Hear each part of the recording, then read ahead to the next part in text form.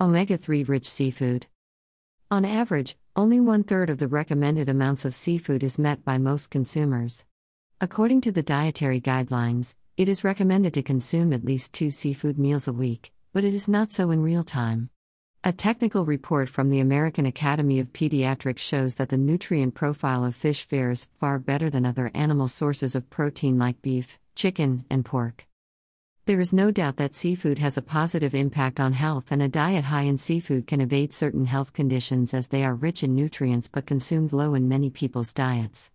Seafood is a concentrated source of many essential nutrients like vitamin B12, zinc, selenium, and other vitamins. Fish is a rich source of healthful long-chained omega-3 fatty acids, proteins, and is low in saturated fats.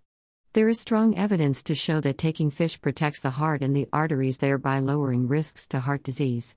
As our body is unable to produce omega-3 essential fatty acids, we have to source it from diet, and fish being the highest source of omega-3, evidence reveals that those part of the population with a higher consumption rate of fish have lower risks to heart disease. Potential benefits of consuming fish. There are dietary guidelines or recommendations to include seafood meals, especially fish, at least twice a week, but very few people pay heed to the recommendation. The omega-3 in the fish protects the heart from the development of erratic and deadly cardiac rhythm disturbances. Heart health. Lowers blood pressure and heart rate and improves blood vessel function. Omega-3 fatty acids in fish are good for child health and brain development, specifically DHA, for the development of the brain, nervous system, and vision. Research suggests that consuming fish in early childhood prevents allergy-induced reactions like asthma and eczema. Allergic response. Consuming at least 8 ounces of fish or at least twice a week will delay cognitive decline in the elderly. Eating fish twice a week also reduces the risks of stroke, Alzheimer's, depression, and other chronic conditions. Possible reasons for poor consumption of fish and seafood. Although generally fish is not liked by many, there are other factors influence the poor consumption of fish. Perceptions of cost and poor access to stores that sell fish. Poisoning due to the presence of mercury, residues, or other possible toxins. Clearing up the confusion of mercury poisoning.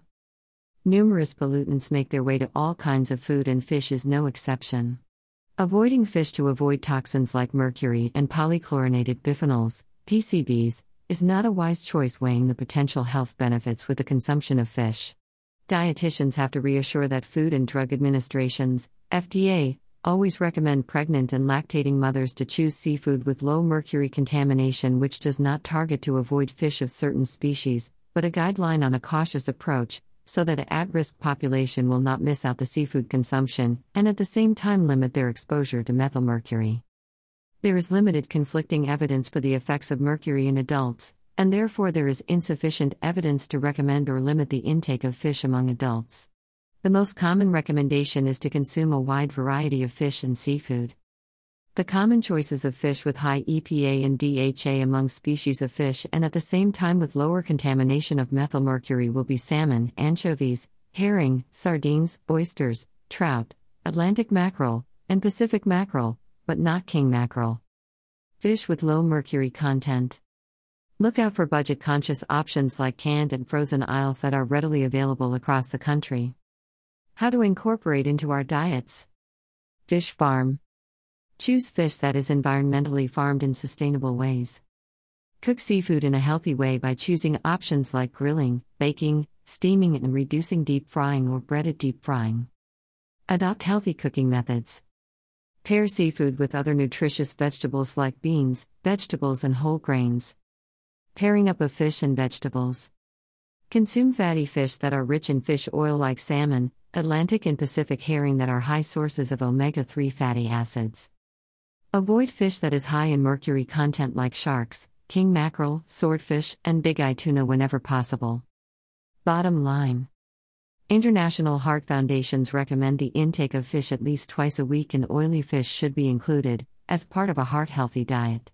Although omega-3 can be derived from plant sources, scientific evidence shows that the best source of omega-3 will be fish. As for those who are vegans or do not include fish in your diet, supplements will provide some source of marine omega-3 fatty acids, that plays an important role in reducing high triglycerides levels in patients with heart disease, especially heart failure. At the same time, those people who hate fish can opt for plant sources of alpha-linolenic acid, ALA, like flax seeds, walnuts, and a few vegetable oils.